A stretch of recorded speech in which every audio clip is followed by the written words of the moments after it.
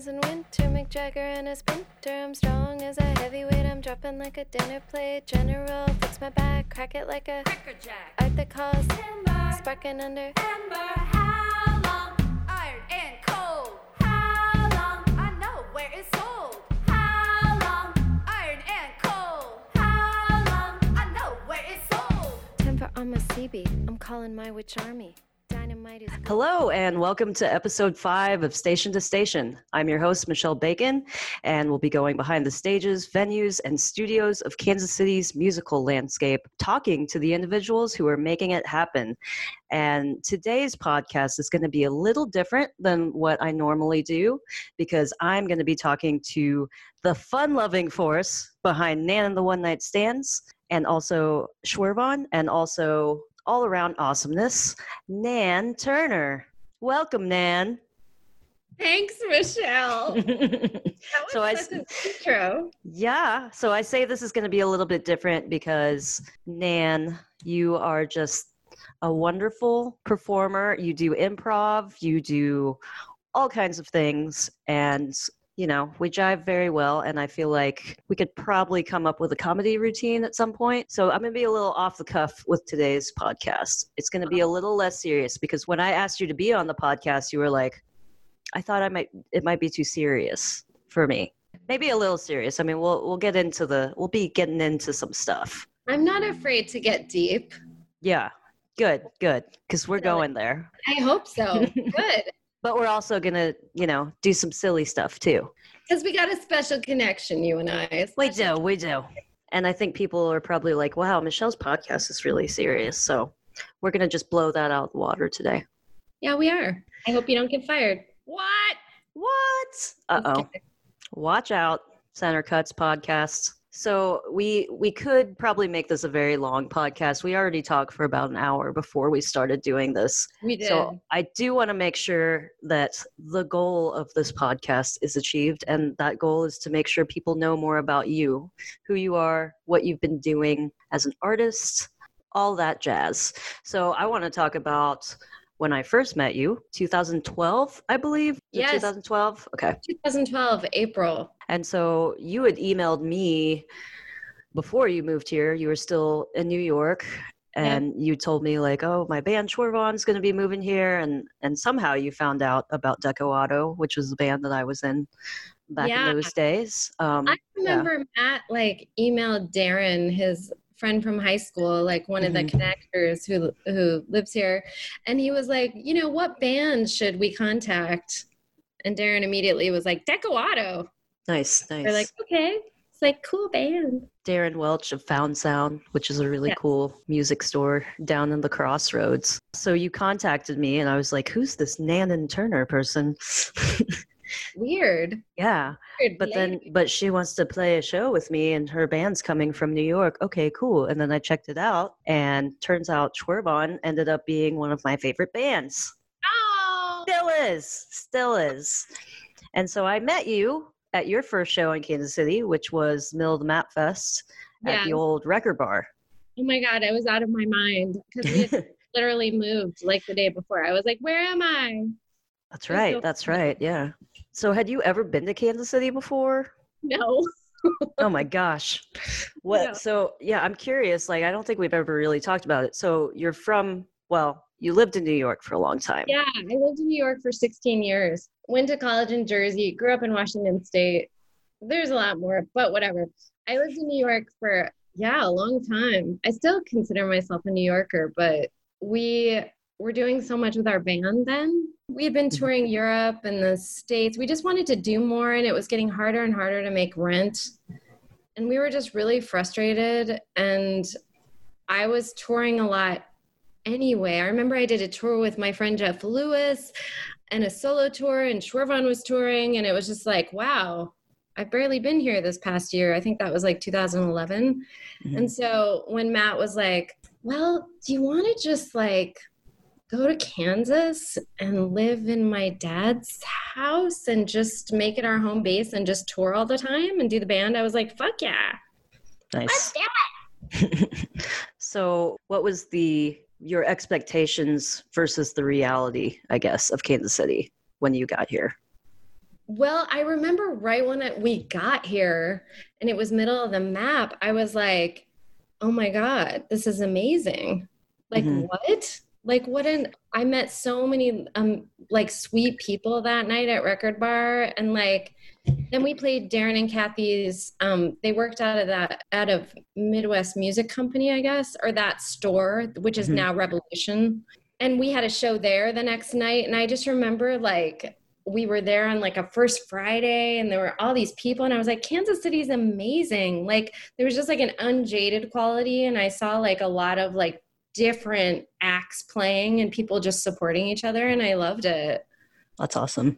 And I feel like I still feel that way often about Kansas City.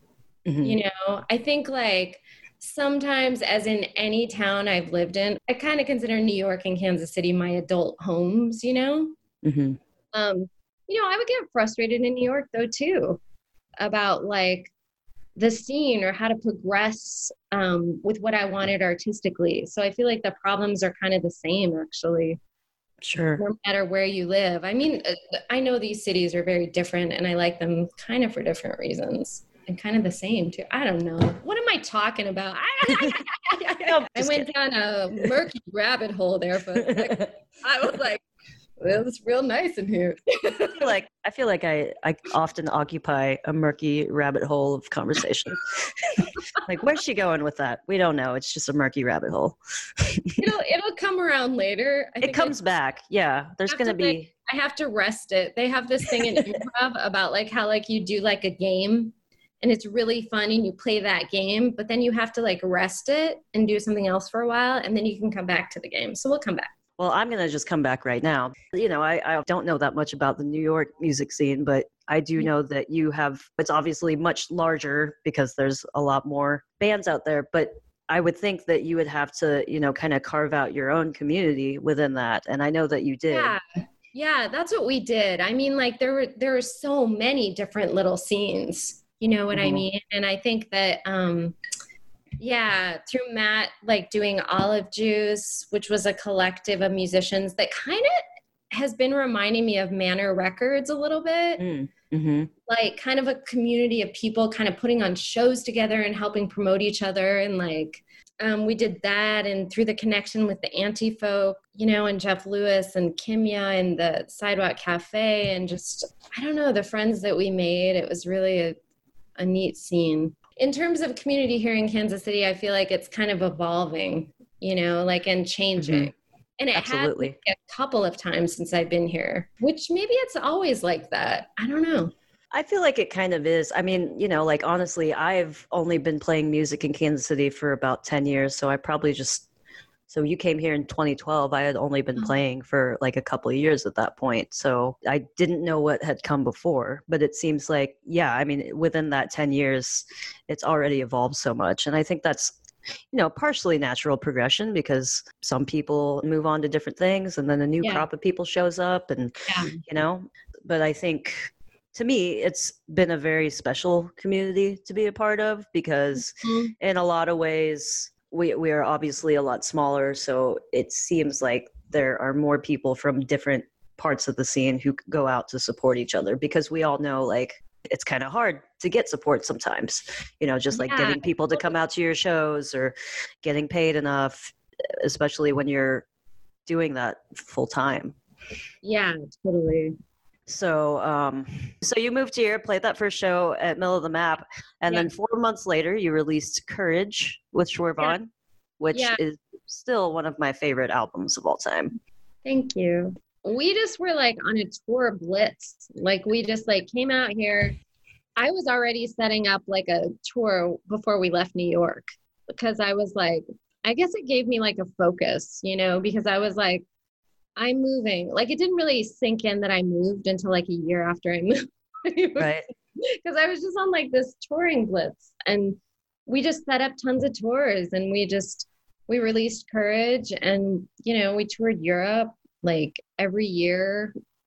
I mean, we had already toured Europe a bunch living in New York, but we just kept it going and toured way more in the States by living in Kansas City than we ever had. Like went to the West Coast, did like our East Coast loop. We kind of developed favorite places and would just do those a lot, you know. Mhm. And I definitely played more than I ever had with Matt, which was really good. And also, I think because we're in a relationship, sometimes like it got hard, you know? Sure, And, of course, yeah. and Matt's dad also got sick and he has since passed. And Matt and I have also separated, but at the time when we moved here, like I would say there was probably a good 3 years that we were just like, boom, boom, boom, making it happen, doing it, blah, blah, blah. And I loved it. And I don't regret that at all because I think it made me like such a better player. Mhm. And there's something about touring which makes you like really thankful. Yeah. Things, you know? And it's really amazing to meet people from all over and find like these little kindred spirits, you know? Mhm. Yeah, and I remember doing an interview with you guys for a series that I did for the Bridge called Road Work Ahead, which was just talking to a bunch of bands that toured a lot. And you all toured a lot more than most bands at the time that I knew. And you had said one thing you had learned about touring was being in the moment and appreciating life and being thankful, because there's like a lot of, in my opinion, there's a lot of courage that comes from like getting out of your comfort zone every night, going to a different city, not necessarily knowing what to expect. You know, you walk into a venue, especially one you hadn't played, you have no idea what it's going to be like, you know, and I'm sure you have tons of stories about when it didn't go well or when it went really well unexpectedly, you know? Yeah. I think one thing I've learned is that I've always dealt with a little bit of anxiety, and sometimes my anxiety before shows touring, it's funny how it would translate a couple of times into me feeling really angry. Like, I know that sounds really odd. It's funny. Like, I wish I had known myself better when I was actually in that moment to know that's what it was. But instead, I would just feel kind of angry. But those shows where I felt kind of pissed off right before were actually some of the best shows. Yeah. And I'm like, what the fuck was that? And I'm like, was it just anxiety, or was it like, I didn't get enough of a good dinner before I got on stage? Like, what was it? You know? Could have been any of those things, you know? And then other times where you're like, this is going to be the best show ever. I feel so great. And then something falls flat when you're on stage and you have to deal with that. Like, I mean, it is kind of improv too, you know, you kind of have to learn how to roll with it. Only you do have like, you have a script, you know, but how you do it, maybe it's more like acting, because like how you do it, you want it to be fresh and spontaneous for that show, even though you've done it like 200 times, you know? That's true. Yeah. And that's one thing I always have always appreciated about your music in particular, you know, from Nan and the Wet Nightstands to that section during a Schwervon show where Matt writes a poem and you do a spontaneous interpretive dance. You know, it's like something so unexpected and so fun, and it gets the crowd engaged, you know, because not too many other people do that. So I feel like crowd interaction is very important. And I can't think of anybody who would, you know, just be like on their phone, passively paying attention, and then they see this person get up and start doing a spontaneous dance. You know, they're going to pay attention. Like, what's this lady doing? You know, it was Matt's idea for me to start doing it. Like, I love dancing, but I remember the first couple of times I was terrified. And then once I started doing it, I was like, oh, this is fun and actually something that feels pretty natural. Yeah. Yeah. And it just kind of grew and grew and grew and grew. You seem pretty natural when you do it. Yeah. It's funny though, even the things that feel really good to me, I still get really scared. It doesn't stop. Right. But like sometimes people have been surprised. They're like, oh, you're still nervous because, you know, you played 200 shows. And I'm like, yeah, it's just there. I've just learned to make friends with it more and be like, oh, there you are, nerves. And now it's like, if I'm not nervous, I'm like, or if I don't have like a slight like pickup of adrenaline energy, I'm like, what's wrong? What's fuck? Yeah. I think that's part of the deal. I mean, it's like, it works as something to kind of drive us to do better as entertainers. Yeah, totally. when we're in the entertainment industry, you know, yeah, you gotta pick yourself up. You gotta get to the stage. Just make it to the stage, Rose. That's all I'm saying. It's gravy. It's true.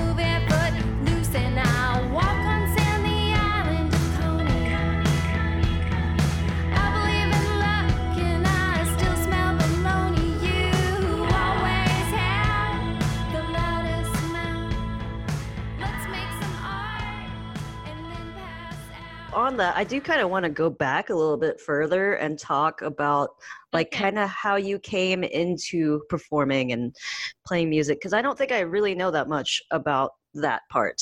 Okay. Whether you started with music or some other performing art, or, you know, like what kind of propelled you to do that stuff? Well, okay. As a kid, I played my friends' pianos all the time, to the point where the parents of my friends were like, you need to get this girl piano lessons. But you know what? I had bad teachers. And so like, it kind of like stomped out of me, like my love, or I'd like play piano. Like, this is a really weird thing, which I'm going to confess to you, but I would play the piano joyfully in secret. And I would make little songs. But I didn't want anyone to know that I was getting into it. Why? Why do you think that is? I don't think I wanted to be made fun of. Okay. Yeah. I can't remember this, but someone must have made fun of me or made me feel like it wasn't okay to like express it.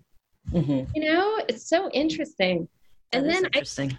I took a lot of ballet, which I liked, but they didn't have modern dance in my town. It was a tiny little town in Washington State. So ballet was all I got, but I didn't look like, once I was a teenager, I was like, oh, uh-oh. I had curves and I was like, this isn't going to work. Yeah. So basically when I went to college, that's kind of when the fire was ignited. You know, my dad, who I didn't grow up with, but my parents divorced when I was really young. My dad was, he's a pianist, like as a hobby, but he's like amazing. And he writes, and he was always very encouraging in my creativity, like my writing, you know, I always wrote.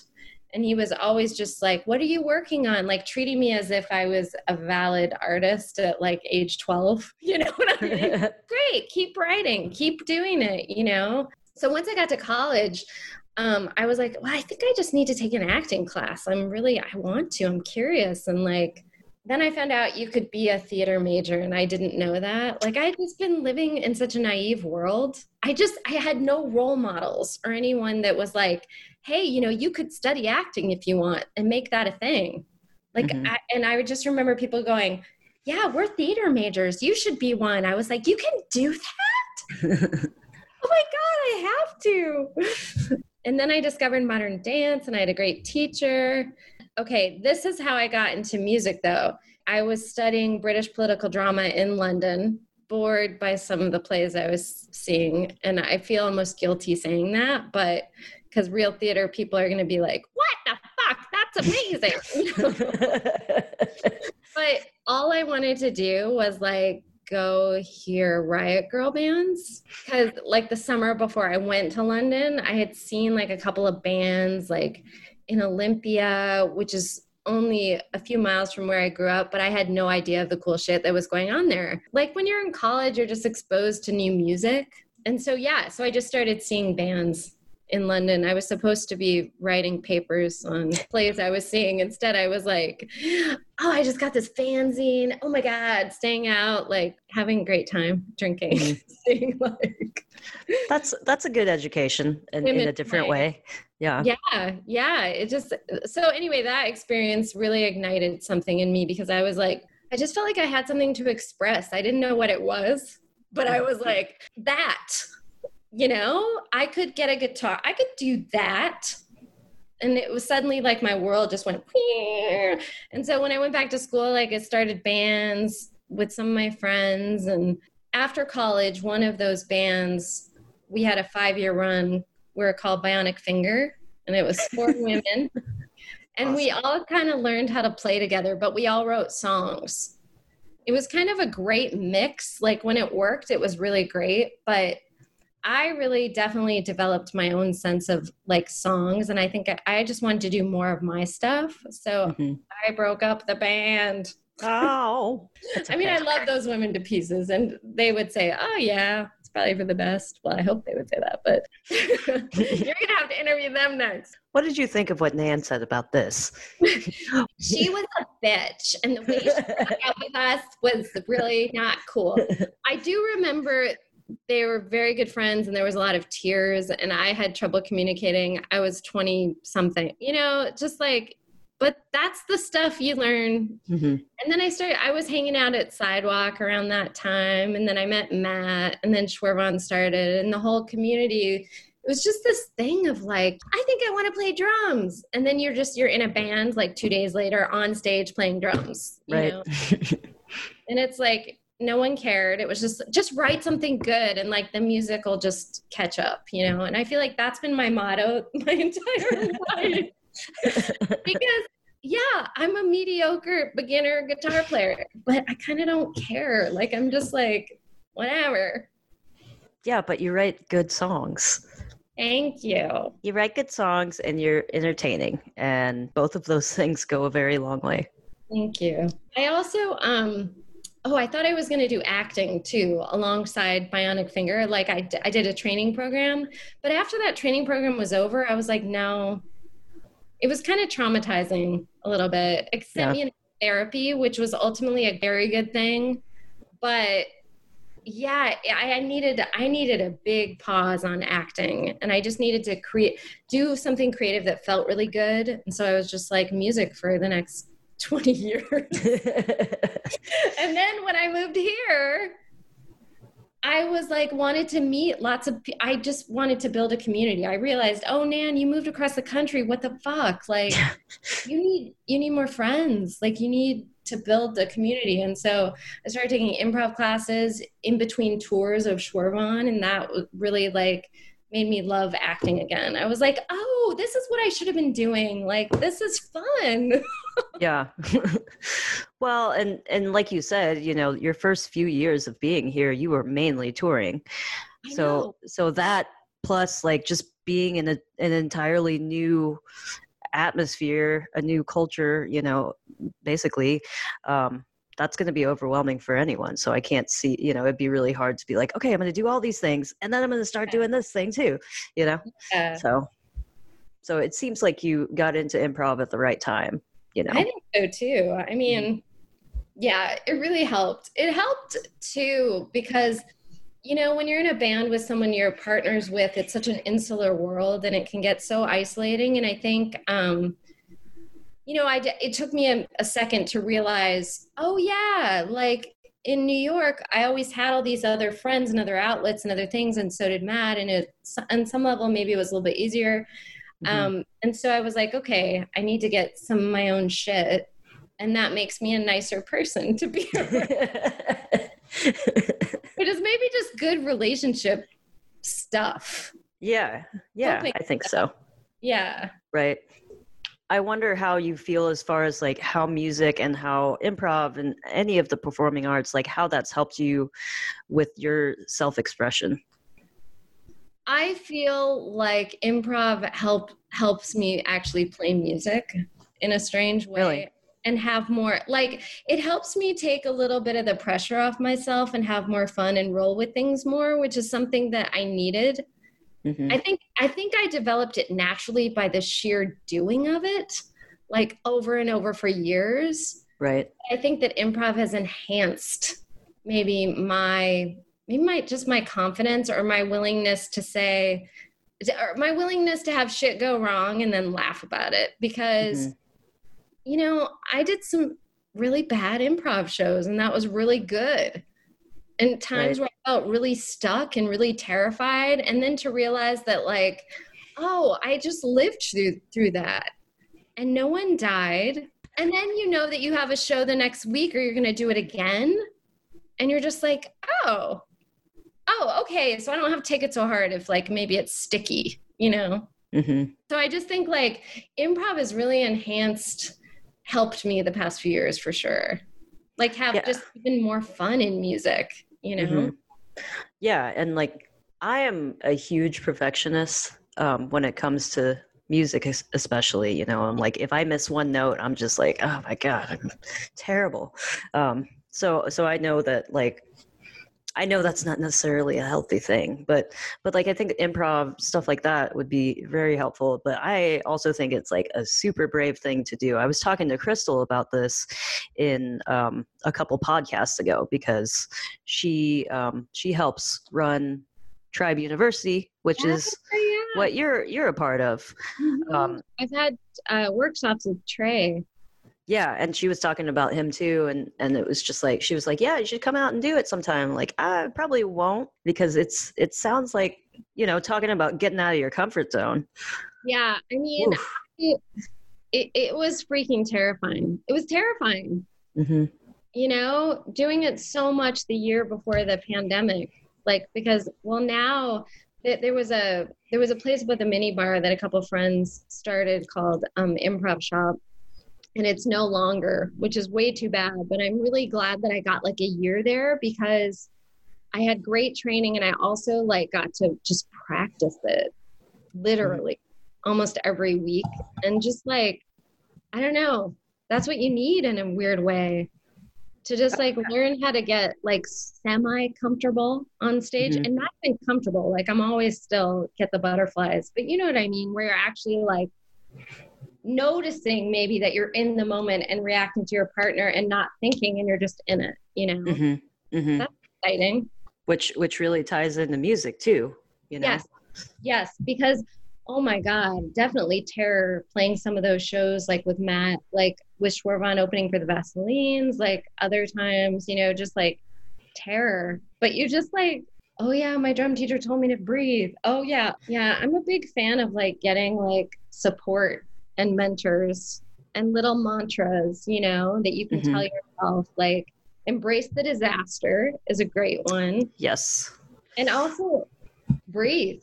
But it's amazing how you forget when you're in the midst of terror, your hands cramping up on your drumstick or something, which is one of my personal favorites. Yep. You're like, fucking breathe in.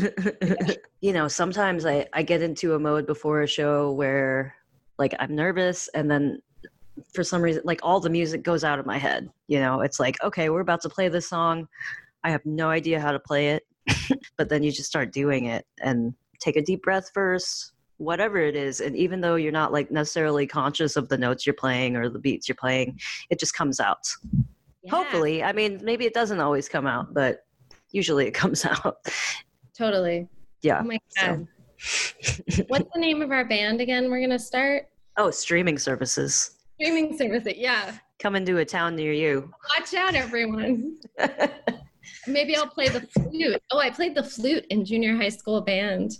So you were a flautist? For a moment. I was always second chair because I couldn't be bothered to practice enough to. Did you like flute? No. I mean, kind of. Like it was fun to like play Proud Mary and realize that I could do that on a flute, right? Yeah. But did I like it? No. Like I liked it when the teacher, Mr. Parrish, would say, "Man, do you want to play the bass drum?" Yeah. And then I felt like I was getting away with something because girls in drums. Yeah. It wasn't the 50s, but it was like the 80s in a small town in the middle of nowhere. And I was like, there's the bass drum. Man, just can you not hit it quite so hard? There. So did you get assigned the flute then? No, I think so. You chose it? I believe I chose it. Like, oh my God! Like, why didn't I pick electric guitar or like drums? Because I didn't think I could. That's what it is. Going back to the mentorship thing. Yeah. Michelle, I'm sitting here saying this to you. I get that. So obvious, but I Yeah. literally did not know any other girls or women playing music. And I thought you had to be super accomplished. Like in high school, I liked the Indigo Girls. I still do. They're awesome. And Edie Brickell, and like, then like a bunch of like dude new wave bands who are great, you know? Right. But I thought you had to be at a certain level to do that. Right. So that's why Riot Girl really like spoke to me, because I was like, oh, yeah. Yeah, that makes sense. And that was something we were talking about offline too. Just not knowing when we were younger that was even a possibility, because nobody told us it was, or there weren't that many examples of women out there doing that.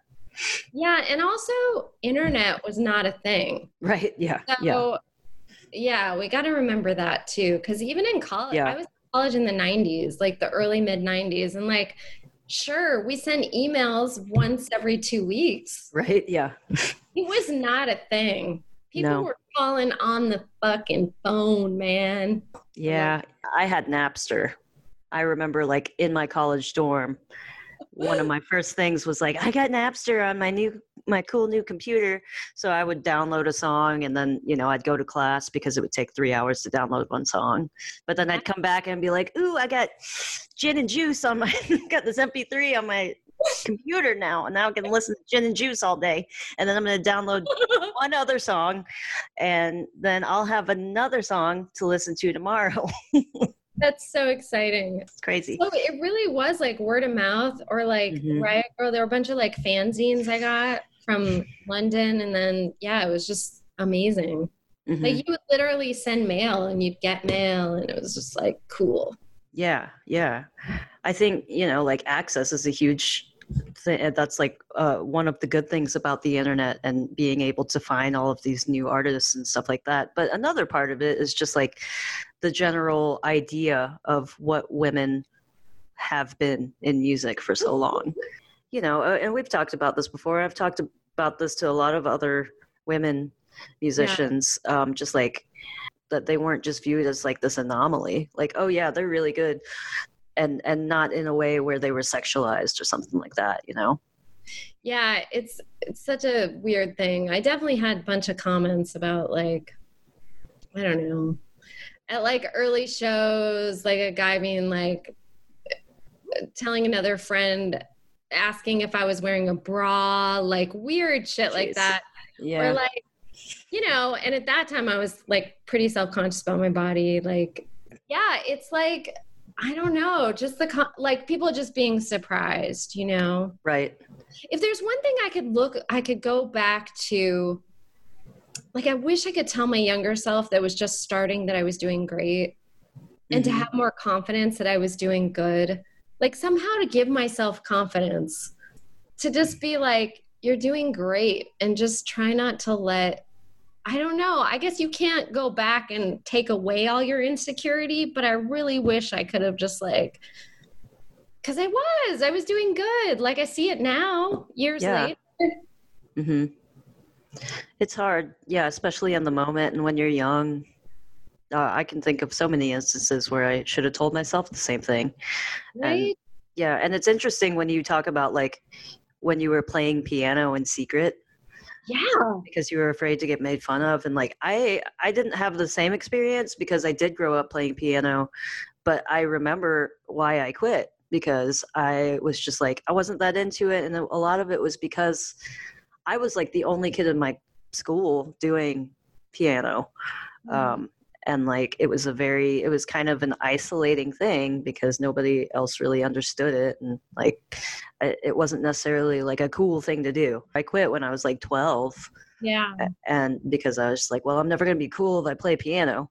But turns out I wasn't cool without piano. So. But you're so cool. I know. Well, yeah, I mean, it took about 20 years, but I made it. The secret is like to just let yourself be really uncool, and then you're cool. Right. I think I learned a lot about that from Timya's song about being uncool. Right. Or I'm tired of being cool, or I don't know. I need to listen to it after this, but yeah. Well, we're pretty cool, I feel like. We're totally cool. We should just name our band Cool.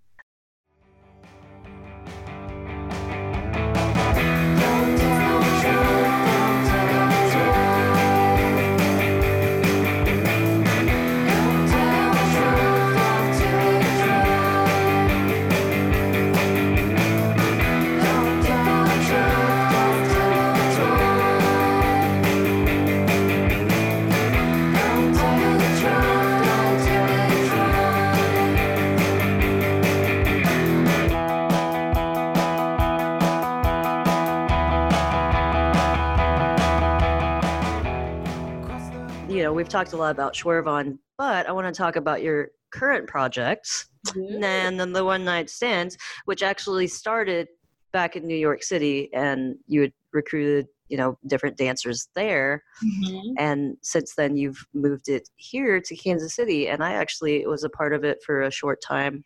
You were early on. And who knows what may happen in the future? Nobody knows. Nobody knows. But you had a question and I just intercepted. Well, I mean, I just wanted to talk more about that. It's a really fun project, and I don't think was or maybe still is that many people in Kansas City doing something like that, where you're incorporating like music and performance arts, and there's obviously theatrical productions and stuff like that, but music is still at the center of real songs, good songwriting, but also you're bringing in all of this great performance art and again engaging crowds. Yeah, I think that whole thing started, I just wanted to play with a lot of different people on my guitar songs and other songs I wrote, but also I had choreographed some stuff for Kimya when we met at a South by Southwest, and this was right after Juno came out, and she was going to play in New York a couple weeks from that time. And I had told her that I had started a dance troupe. Oh, because we did like a show learning, we sang Eye of the Tiger a cappella and did a dance to it. Nice. And I remember, and I think one day I just woke up and was like, I need to dance again, because I did so much in college and I loved it. Mm-hmm. And it was this weird thing. And my friend Angela, who's one of my best friends, who's such an amazing songwriter and dancer, performer, and pastry chef, by the way, she just supported me from the get-go. I remember calling her and being like, if I did this dance, would you be in it? Is this crazy? And she'd be like, man, you have to do it. You have to do it. And so I was inspired and got a bunch of musicians and we did a dance. And then I told Kimya, and she's like, you have to be my dance troupe. And that was a year-long adventure of choreographing for her. And so then when I thought about my music again, I was like, oh, maybe I could do a dance. Why didn't I think of that before? And so I had one song that was a little poetry rappy, and I decided, why not try it? Mm-hmm. And then I just started writing more. And it's kind of been an organic development, because I was I can always put as much or as little pressure on it as I want. Mm-hmm. And so maybe it's a slow growth pattern, not like a tumor, but but over 10 years, I feel like it has kind of been evolving naturally. And I actually started writing raps that maybe told a little bit more of a narrative at times, and also were maybe not afraid to go a little bit sad or dark for a minute and pop back up, and that was really great. And then I was like, oh, maybe I can do more and more and more. And then now I'm working on a mini musical of 90s figure skaters, Tanya Harding, Nancy Kerrigan, Oksana Bayol, and Courtney Love is involved somehow. And they're all going to have scenes and songs together and with their mothers. And it's a vast project. So that is a little bit connected to Nan and the One Night Stands. I mean, I guess it is, because I'm breaking out some of these songs at shows, Mm-hmm. But it also feels like its own monster too. It sounds like quite an undertaking. I know. What am I doing? During the quarantine. AKA quarantine, yes. I started taking this creativity class with an improviser who's done a lot with like Chicago Second City, but is living in Scotland right now. This class that she offered was so interesting because it was like a lot of writing prompts and a lot of free writes and a lot of like dialogue ideas and like, but also like fun, you know, like I make that sound like it's not fun. Also fun stuff. Like improvise a monologue wearing something out of your closet and film it, you know, with your phone. Mm-hmm.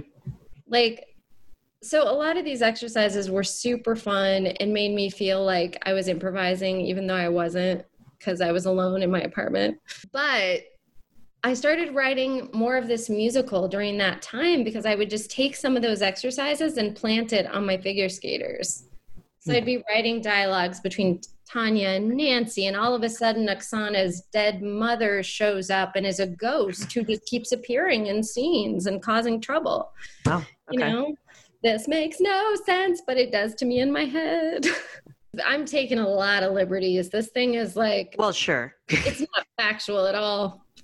But that's okay. It doesn't need to be. Now there's 16 characters and I need to push myself to just get some kind of draft of the whole thing and get a bunch of people to read it so that I can like know, is this thing gonna land? I mean, we know it's gonna land on the moon, but is it gonna? Absolutely. But here on Earth, how's that gonna work? I know. I mean, it's weird. I've got my own system. Like I was just writing these like 2-person scenes with all these characters, and now I'm trying to connect plot lines. And I decided to put it into final draft, which is a good step because then, oh, you can see the dialogue better. Oh, that's nice. So you said you've been writing, you know, for a long time. Have you done like plays and stuff in the past, or is it mostly okay? So mostly like prose, like just long form. Prose, yeah. Like I journal every day. Okay. I feel like it's sort of a mental health thing. Like I just journal in the morning, like 3 pages every day. Like it's great. Mm-hmm. And sometimes I write more, but songs are the main writing I've been doing. Poems, maybe I don't show anyone ever. And then little prose things that I don't really show, you know what I mean? Or maybe I'll read aloud to this, like that class that I was in, you know, because everyone's in the same boat of kind of writing these whatever free writes. Right. Uh-huh. Yeah. So this is like a new weird project. So I guess it would make sense that I'm a little bit like, what am I doing?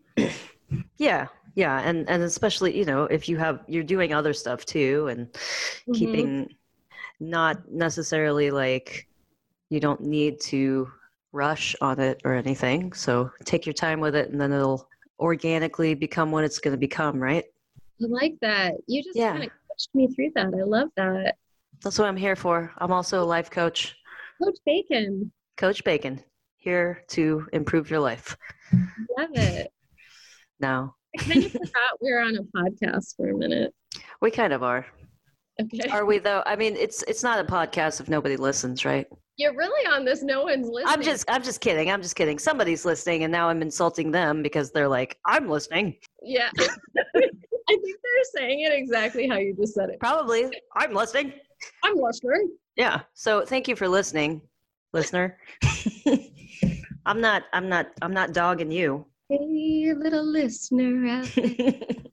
Can you hear us? Yeah. So Dan and I are going to start writing theme songs and jingles.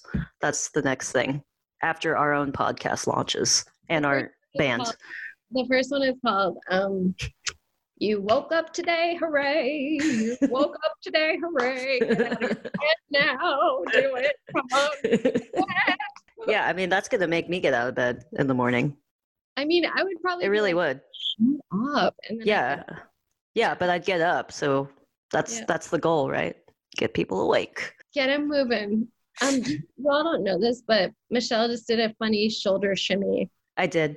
When she said, get them moving. Get them moving. I'm still shimmying. We're on Zoom right now. I wanted to do this in person. However, I don't have the audio capabilities today. It's sad. But it's okay because we're going to go get pork chops and ice cream later. Yeah. In person. It'd be weird. I mean, I guess we could do it on Zoom. That'd be weird. Like Yeah. separately have pork chops and ice cream. Not as fun. No, that seems so sad. I'm like, as I'm cutting into my little pork chop, I'm like, hi. Oh, that's good. Yeah, how's your pork chop? Like what astronauts feel like when they're on the space shuttle for like years and they're like, oh, I really miss my partner at home, but Oh. sometimes I see them on a screen. Okay, I'm gonna go look at my space planet. I'm gonna go eat some astronaut ice cream. Is that a real thing? I don't know. I used to eat that when I was a kid. Yeah. Okay, here's a question. Okay. Are astronauts do they have to have a project like when they're in space? Like like a space project? like are they assigned like Margaret is studying the effect of space on plants or whatever, I would think they would have some sort of task. and Clyde is doing chemistry experiments? It depends. Like what are they going to space for in the first place? And then their space related tasks. Yeah. I don't know the answer to this. This is beyond the scope of this podcast. You know what, Michelle? I don't want to go to space. I did want to go to space when I was a kid. Yeah. Because mainly because the astronaut ice cream was so good, but that's neither here nor there. I don't But not want anymore. No, it because I haven't tried it. it's true. You haven't. Oh wait, the ice cream or going to space? I guess both. Okay. Both. Well, I haven't tried it in a long time, and it might not be good anymore. But when I was a kid, it was good. It's like that freeze dried cream or whatever it is. Let's get real. Is it satisfying? It was, but again, I was a child, so it may not be satisfying as an adult. I'll get back with you on that. This podcast, we're gonna eat ice cream, We should do that because I'm curious now. and we're gonna get Neil Armstrong on the horn. Ask him. Okay, this podcast is going to be awesome. Seriously though, what are 3 professions you would never want to do? Oh my gosh. I would say astronaut because I don't ever want to be an astronaut because going to space seems terrifying. And, like the whole zero gravity thing, I feel like I already get motion sickness just being in cars. So I feel like I'd just be puking into space, So nobody wants to do that. Now you're putting me on the spot. Whose podcast is this? Okay, I can think of so many. Yeah. Dentist, Oh, yeah. I wouldn't want to work on people's teeth. right? And imagine if they were really gross. Yeah, I wouldn't want to be a dentist. I wouldn't want to be many kinds of doctors, like a surgeon. Yeah, I wouldn't I think I want could to do that. like ever. I don't want to be a pilot. I don't want to be a bus driver. Like that amount of responsibility. I'm an anxious flyer too. Like I don't know. Yeah, and the responsibility of like taking hundreds of people through the air. Yeah, It's a big responsibility. it's really big. And I don't want to be in the military ever, unless I was like an undercover person who was like anti-military, secretly in the military, Okay. helping people in the military, like cope psychologically with the military. Okay, done. Okay. So like a mental health, like a covert mental health helper for the military. Okay. But now I'd be off the hook for having to do any of the physical chores. I remember when I was a kid, when they're like, oh, what do you want to do with your career? And I had like the most lame career things. When I was like 3 years old, I wanted to be a bus driver and a taxi driver. I don't know why. It just seemed like fun thing to do. I think he was a taxi driver. Where to? Oh my God. Where you going? It would be the best because you wouldn't want to talk. No. Yeah, no. That's why I could never do like Uber driving or any, taxi, Uber, any of that. People always wanted to, but a lot of people don't want to talk. Yeah. I don't, but They always, people But always look, do. here we are on a podcast talking. I know, it's very strange that I would have a podcast, but here we are. But here we are. The But here we secret are. need to talk. It's kind of like being a taxi driver, except I don't have to take you anywhere, so less Just- responsibility. Just to the fun linguistic planet. I love linguistics, though. I love linguine. With clams? Yuck. No. No, you don't like clams. Okay. Just cheese. Just cheese? Yeah. This is great. This is a great episode. I I mean, like. I'm enjoying it. I wonder, I'm probably annoying multiple listeners out there. Nah. Well, No. they'll just turn off if they don't like us. Yeah, that's true. And we don't need them anyway. Yeah. I mean, we do need listeners. We just don't need those listeners, right? Yeah, we don't need the ones that are, what is this? The hater. Only podcast that has one listener and one hater. And they're both the same person. No, they're not, because you're one of them. You're not a hater. You're nice. I'm a lover, not a Wow. Somebody likes to sing. Yeah, because we're going to have jingles. That's right. I'm just loosening up the brain fibers. Brain fibers. When your spine is so bent, give 'em all the door, not a percent. Space is the place. Space is the place. Space is the place. Space is the place. I don't know. I think I need it. I don't know. I wanna read it. I don't know. I think I need it. I don't know. I wanna read it.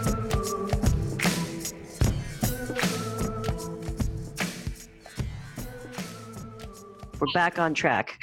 We were talking about Nan the One Night Stands, Yes, which, yes. and which you released an album earlier this year called High Caliber, Mhm. and it's great. I was wondering, like, obviously, core, very Yeah. difficult. None of us got to play out, didn't get to go out, didn't get to do anything, and like, I remember seeing you were at the first show at Lemonade Park that I went to this year, and you were at the second show. I know we hung out like at a couple shows because we were both like, oh God, back in the world. So Oh my God, weird. People. But I was going to ask, like, have you played at all since quarantine? I've only, one thing I started doing was a bunch of videos, which was really helpful. Which are awesome. Thank you. They're on my Instagram and I have a YouTube thing. Just go to nanturner.net. You'll just get hooked up, man. You'll just get it. So I did a bunch of character videos, little like easy dance moves, teaching a couple dance steps, like, but then it kind of devolved into scenes and characters. And then I started rehearsing at a space very close to me. And then I started like recording myself doing songs, which is helpful. But Mhm. no, I haven't performed in like a year and a few months. But I did go to an open mic a few days ago, and oh my God, I'm so glad because I just had to prove to myself that I can still do this. Right. Yeah. And it was really fun. It was really fun. And some stuff didn't work, and that was good. I was like thankful. I was like, Mhm. oh, good. Like shit's breaking down. I got to get a new cord. I got to get a battery for my pedal. Excellent. And the track I was worried about playing from my phone, it totally worked. And I was like, amazing. Nice. And then I got so into the guitar song that I got on the ground and I did like a plow pose. Like it was just like, I was like, I still got it, man. You still got it. Like my role with it or try to have fun with whatever, it was there. And I was like, oh, okay, it's there. Yeah. And I'm Yeah. kind of lying because I did perform with Schwervon last fall. Oh, wait. Oh, yeah. I went to that. That's And right. that- That's right. That was actually really wonderful and amazing. And I was so Yes. happy. And Matt and I had so much fun. And like, I don't know, I couldn't believe that I was actually playing. Yeah. Yeah. Like, what the hell? But 2 performances in a year and 4 months is like insane. It's crazy, right? Yeah. I mean, that is like, what happened? Mm-hmm. Yeah. I remember going to that show now. I kind of forgot because I was just like, oh my God, I get to see Schwervon. And I went, and then I stood all the way in the back, like kind of by myself because I was like, oh my God, there's people. This is crazy. And then I left like promptly after because I was just like, I can't say hello to anybody. Yeah, I know. Yeah, it was so weird. But I understand. There was just like this level of anxiety with social encounters, and like we were all, I was just like, my anxiety was sort of manifesting itself in like these routines, like I was like, I didn't realize almost how anxious I was. It's just, I knew I had to do these certain routines and take my vitamins and do this and then exercise and then do that. And like, I was on this weird, like, I don't know. It wasn't weird. It was healthy, but I realize now that I was experiencing like this weird collective trauma and also just anxious. Right. Yeah. And I already had anxiety. So just, you can imagine. Exactly. Oh yeah. I can imagine because I am the same way. Yeah. And that's what we talked about that first Lemonade Park show that we saw each other at, because I think we both showed up maybe by ourselves or something. And it's just already weird having to emerge from this like year of cocooning. Yeah. And like seeing all these people that you are friends with, or, not even friends, but like acquaintances, people that you like that you haven't seen in so long. And like, even just finding things to talk about. Cause it's like, so what have you been doing? Nothing. Yeah. Because you couldn't do anything, Like, what do you say? Yeah. Right. Yeah. I've been doing some creative stuff, but like not that much. And like, what? I don't know. I've been suffering like you. Oh my God, that would have been a great response. Yeah. Well, you can you can have that next time. You need to use it. I'm suffering. Roll under the bridge. There you go. But like one thing I did appreciate is like reconnecting with people like you. I know. And be like, oh, I remember Nan and how much I like her. She's the best. That's how I feel about you. Shucks. So, but you are playing a show on July 3rd, correct? Yes. July 3rd at 7:30. And I love that I'm playing early. And it's at Lemonade Park, right? Yeah. Yep. And it's going to be a few guitar songs. Like, as much as I love my poetry dance numbers, I like to like have the palate cleansers of a few guitar songs and other stuff going on. So it's not just like words. Ah, my brain. It's good to mix it up. Yeah. And Donna Tracy will be there dancing. We've been preparing. We've been training. Nice. Dancing a lot. I was gonna make up something, but you would see through the lie. I would see through the lie. Miles and lifting weights and drinking raw egg. You should do a video of you all like drinking raw egg. That's what I want to do it. Am I really gonna drink it? No, but you won't. Yeah, know. Don't really. Yeah, you just have to make it real. You got to sell it. Well, clearly you're directing this video, so. All right. Well, I'm there. I mean, I'm really only directing the egg parts, but. Oh, okay. I'm your egg director. Bacon, egg coach. Oh my God, it's going back to the whole bacon and eggs thing. Oh my God. Oh my God, it is. Ah, full circle. Well, hey, that was a full circle. Although that might have been before the podcast started, so our listeners don't know what we're talking about. But July 3rd, it's going to be a really fun show. Sorry, I totally segged into. No, good to seg. That's a good seg. Yeah, but I'm back. Matt is also playing with his band, Major Matt Mason USA, and let me just tell you, it's amazing. Like, I am a fan. We were in a band together, but I'm also a fan of Matt's solo music, and this band is just great. You're going to love it. Yeah, I haven't had a chance to see him with that iteration of his band yet. So good. And also Killer City's playing, and I think Nuthatch 47. Is that? Oh, wow. And Jonathan from Salty. I don't know some of the players, but I'm sure I'll have a good time. And there's a barbecue. I mean, it says barbecue. Oh, shoot. Yeah. I'm fully expecting some kind of vegan barbecue situation. And if they don't heck yeah. I am going to raise a stink. You should raise a stink. I feel like they'll have something. Who says raise a stink? You just did. Yeah. Just 'cause we're blood.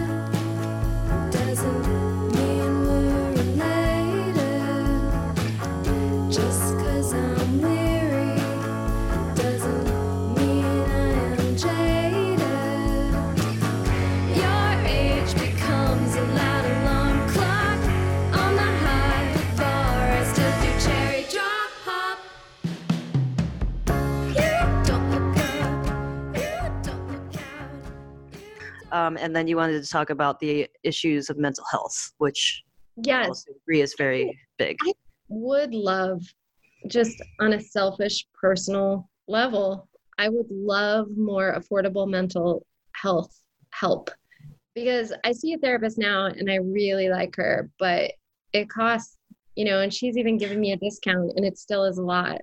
And I have to sort of like skip sessions to like afford it. Like, and I'm just like, you know what? Ah, It shouldn't be that way. Yeah. yeah. I agree. Yeah, and I tried actually to go through, and I know other friends have had success with this. I tried actually to go through Truman and see a therapist there, because I know it would have been like next to nothing, and like they just never called me back. That sucks. Like I really tried to like stay in touch with them, and it was a 3-month process, and I was like, I don't mind waiting 4 months, that's fine. But then it just like it got to a point where I was like, oh, this isn't happening. Okay. Yeah, and I've heard that similarly from other people.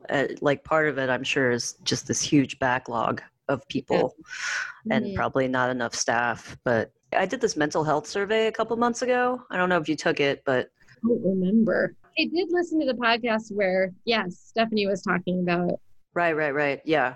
Well, that was kind of the jumping off point, because we started talking about it and like, man, I wish there's something we could do. And she was a mental health professional for what? She was a case manager for quite a while, actually. And so we kind of formulated the survey together, and I put it out like for the Bridge, and I got a lot of great responses from it from musicians. I'm actually working on a series that's going to be rolling out a bit in July, just talking about like, obviously affordability and access is a huge thing for a lot of people, but in particular, creatives and working artists, because a lot of times, we're contract workers or freelance workers or whatever. It's something that we're not getting any kind of benefits out of. So that's like a huge thing, as well as like, there's just a lot of unique challenges that come with being a creative. And in particular, like we were talking earlier about being a touring musician, that presents its own separate set of challenges. So I'm really interested in talking to more artists about that, because it's a very specific thing, Yeah. I mean, I think my stint with Matt as a touring musician, it was really hard to make ends meet. And we had a lot of help on the other end of like being able to live in an affordable housing situation, which helped tremendously. I don't think we could have done it. And even the amount we did was only sustainable for very short periods, I think maybe other artists that have had a little bit more success maybe have an easier time touring. But it's funny, I wonder if like there's just problems at every level, even the artists we see that are successful, like maybe Lucy Dacus. Like I see a lot of ads for her tour right now, so I'm thinking about her. But maybe she's like making barely enough to survive. We don't know. Right. Yeah, and it's like, you think about different markets you go to, and you just don't know necessarily what you're going to make. I mean, a lot of artists do have guarantees, but not every time. Like, okay, well, I'm playing this good show in New York tonight, but then tomorrow we're going to go to Philly and play another show because it's on the way to the next place, and we don't know because we've never played in Philly before, so we might make no money because that's not our market. So there's just so much volatility, I feel like, in that world, and just having no idea. And then like you said, we're talking about like not eating right. It's just a very different kind of lifestyle overall. You have to be ready for anything. You have to sometimes sleep on floors, but now that we're older, we don't want to do that anymore. So like, pay for a motel now. Yeah, right. It's like now we are old enough to where we got a budget for a hotel room. Yeah, totally. That's in my budget I got to make at my job before I leave. Yeah. Whatever. Right. But most musicians have other jobs. I mean, because it's just like, how the hell? You have to, right. Yeah. But I agree that mental health is obviously a huge issue worldwide overall. But I think it's really interesting from the standpoint of a creative. Yeah, because it is interesting how mental health can really suffer on tour from actually kind of simple like self-care things, that like when you're in this situation, it's just really hard. Mm-hmm. Really hard. You know what would be really cool is if they had like, oh, this would be so cool if they had like therapists on site sometimes for Like like at the venues bands or that roll in. Or like, I don't know if there would be a stigma around that or people would be embarrassed, but like I just feel like every 4 cities on a tour, I would totally love to go talk with Sheila, the German therapist, for an hour and just like dump whatever frustration or anything that was going on. I'm sure I would feel better, you know? right? Yeah. You know, some of those bigger bands, they'll have like massage therapists come in and stuff like that. And I feel like that's a very similar thing. It's like, it's wellness, you know? Maybe people actually, most people are savvy and they like actually just call their therapist, you know? And on the other hand, it's like how many people do even have therapists? Because again, like access and affordability. Yeah. Right. Can you afford it as a struggling band on tour? Like, Until recent years, people have not told you that mental health is a priority. It's usually just like, oh, stuff it down, you know. But now it's only now like the stigma is being removed to a certain point. Or like, yeah, like therapists every few cities and then like little support groups. And if your band is experiencing tension, you can have like a little like mediator or whatever. That would be great. I want to see that TV show. Like that sounds like a great reality show. Let's start that. Right. Yeah, we'll hire a band that's like has really strong different personalities. Yeah. It'd be kind of like the real world for musicians, right? Oh yeah. And I got a sucker punch like Betty Davis funk. Women on the inside, time to take a joyride. No time to divide, hold on to fake pride. How long? Cut through. How long? What you gonna do? How long? Cut through. How long? What you gonna do?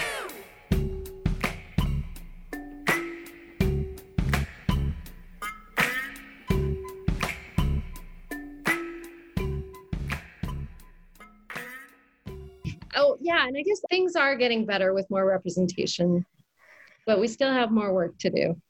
We still have a lot. Yeah, we have a long way to go. And especially like this is something we talked about offline. We haven't mentioned it here yet, but especially in terms of trans and non-binary artists, you know, I think that needs to be a priority. Even on my end, as far as like finding out about more artists, I want to seek out more of that because I want that representation to be there, you know, because kind of like what we said earlier, just the whole idea of women in music being an anomaly, I feel like that is kind of getting assigned to artists of color or trans artists, you know, just because you don't see as many of them in a certain world or also like getting put in a certain genre.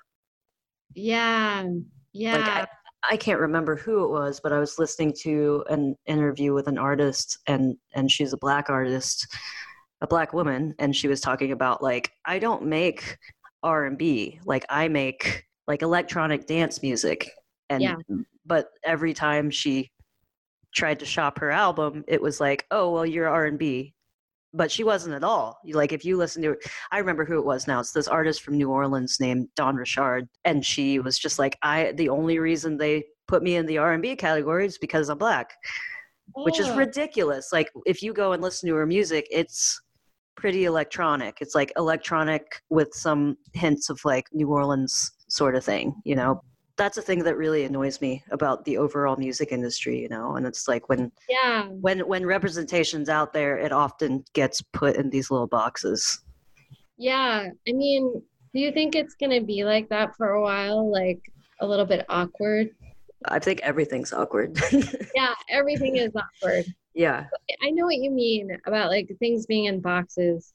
Yeah. I just want more non-binary and trans and people playing and people of color just so it becomes normalized. Yeah. Exactly. Yeah. So it's about the music and not about that.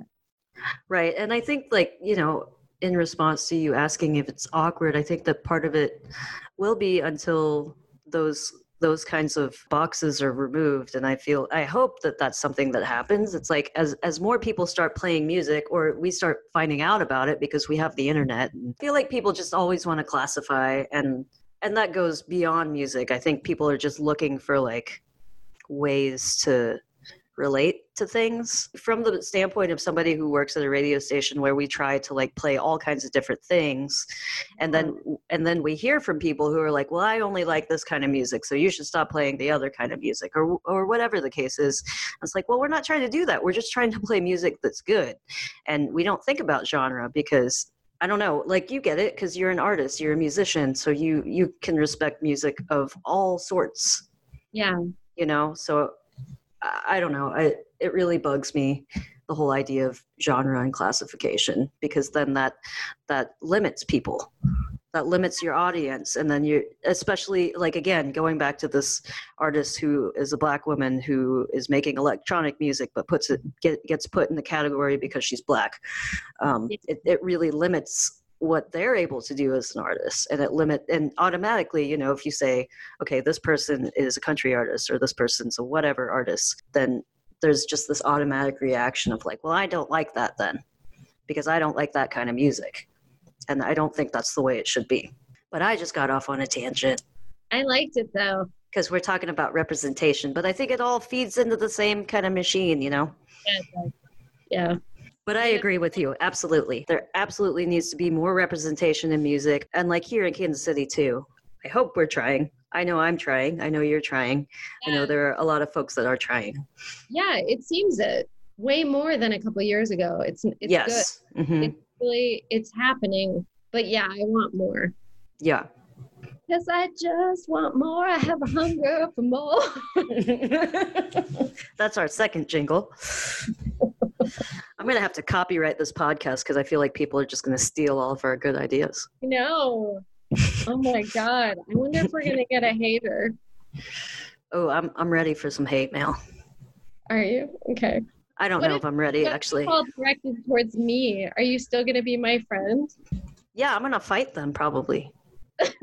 I'm not going to be ready. Yeah, if they send me hate mail to me, then I'll probably just crumple into a ball for a few days. But if they send me hate mail against you, then I'm going to be like, yo, we're fighting now. And where would you meet for the supposed fight? Probably somewhere in the West Bottoms. No, the East Bottoms. East Bottoms is a little more desolate now, so compared to the West Bottoms. So we'll meet in the East Bottoms in Electric Park. Okay. What would you wear? What would you wear? Sorry, that's a really vain point or question, but if you had to fight someone, probably like a full-on clown suit. That's amazing. Because I want to make it like weird, or maybe like a fuzzy costume, like an animal costume. Yeah. Yeah. Right. Because they'll never expect it unless they listen to this podcast. You would disarm your opponent. Yeah, with what you wore. With comedy. Mm-hmm. Look at that. I think that's a good place for us to end this podcast because we're going to disarm them with laughter. That's what we do. That's what we do, right? That's what Coffee Talk does. It's what Coffee Talk with Nan and Michelle does, also called Station to Station. But today, it's Coffee Talk. Or it's called Streaming Services. That's our band. That's our band. I mean, all the songs come from streaming services. They're going to be on streaming services when we sell them to them. That's right. Which is the next step. Right after this podcast is done. We're going to record the jingles. Yep, and then we're selling them. So if you would like to buy them for your company, $1,000 for one listen, $5,000 for 5 listens. So Nan, thank you for joining me. We're going to be making a whole bunch of money after this. We really appreciate everyone listening because I'm sure that you're very entertained. I'm entertained, so I really, whatever. I do hope that you learned more about Nan through this. I did. Good. Yeah, it's all about learning, right? It is. We love learning here. Yeah. Coffee Talk. So go read a book too. Yeah, read for us and then tell us the plot. So then we don't have to read. Do you have any book recommendations before we go? Ooh, oh, yes. I have it right here. This is a book about Courtney Love written by her mother, Linda Carroll. Oh, wow. Okay. And it's it's actually Linda's memoir. Okay. It details a young Courtney and the troubles they experienced. So I love it naturally. She is, wow. Yeah. Got some stuff. I mean, we all do, but wow. No, but for real, thank you so much, Nan, for joining me. You are, as always, a delight, and we will continue talking and doing fun things and creating jingles. I had a great time on this podcast, and what a treat. Thank you. Absolutely. All right. Well, thanks to Nan for the tracks that you've heard in this episode, all of which are from projects Nan has been a part of. Bookending the show, Lion, followed by Yeah, both of those on Nan the One Night Stand's latest album, High Caliber. After that, Truth Teller from Schwervon, her duo with Matt Roth, then Space from Nan the One Night Stands, and High Ceilings. That's going to do it for this episode of Station to Station. Thanks for tuning in, and special thanks to Patrick Spray and Chris Mowry. Please listen and subscribe to the Center Cuts podcast. I'll see you next time.